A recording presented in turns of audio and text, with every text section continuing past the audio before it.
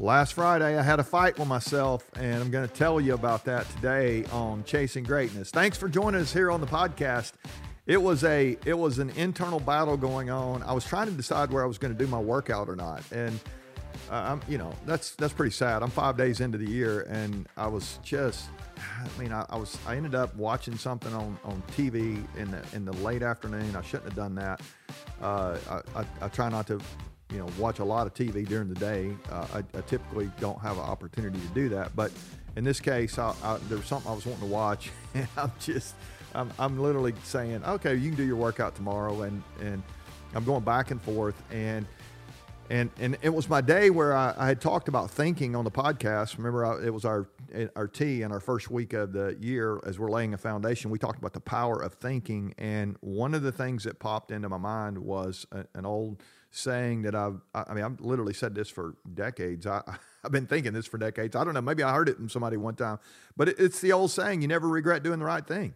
You never regret doing the right thing. And here's the reality. You always regret when you don't do the right thing. Think about it. In your life, you have areas where when you do what's right, you don't have regret. When you don't do what's right, that's the place where you never have regret when you do what you're supposed to do or what you want to do. You really don't. And we could even think about yesterday's list. I said yesterday that small choices lead to big outcomes. And we talked about just, putting on your running shoes and going out. I mean, exercise and nutrition are two of the areas where we really can apply what we're talking about today. We never regret doing the right thing. Think about that. How many times have you really ever gone and worked out, exercised, moved, stretched? You got a yoga class, you go for a bike ride, a run, whatever you do, whatever your choice of exercise is. How many times have you ever done that, got through with the workout and thought, man, I hate that I did that today. I hate that I spent 30 minutes taking care of my body. I've never heard anybody say that. I've never heard anybody just crush a workout and get through and think, man, that was just really stupid use of my time. It never happens. And yet, how many times have I pushed it aside, not gone on the run, not got on the bike, not stretched, not whatever, lifted, whatever you do, how many times have you not done that? And then you get to the end of the day, you don't feel as well. You're not as strong. Your heart's not pumping like it should. And we don't we always in that moment think, man, I should have done that. And now we carry with us the lack of strength, the lack of cardio, the lack of physical, vitality. And on top of that, we have the emotional weight of knowing that we skipped. We let ourselves talk us into not doing what we're supposed to do. You never regret doing the right thing. Nutrition is the same way. How many times do you maybe you do work out and then you try to justify, well, that gives me permission now to eat something that's not great, and then you eat that, and down the road you don't feel as well, you don't look as great, you don't weigh what you want to, maybe, and nutrition's another one of those areas. When we do what we're supposed to do, don't we feel great about that? And when we don't do what we know we're supposed to do, we have regret again. So today, I just have a question for you. There's not a lot here other than just let's make sure we don't have regret when the day's over. But what's one right thing that you will commit to today?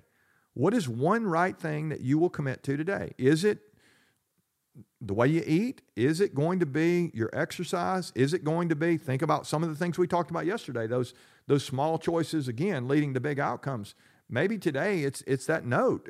You're not going to regret if you write somebody a note and tell them you're grateful for what they've done or encourage them if you know they're hurting. You're not going to regret if you give some money away to a charity or something. Let's say you're thinking about being generous maybe in a greater way this year. I've never given to a nonprofit or something that I'm passionate about. I've never given money and then down the road thought, man, I wish I hadn't given that away. It's just the opposite for us, isn't it? When we hold back, maybe it's not even our money, it's our time. If we are generous with our time, we usually are going to find joy in that. Maybe I say usually, we're always going to find joy in that. And if we don't, that's where regret lies. So today, what is one right thing that you'll commit to today? You don't have to do everything right today. Just do one thing right.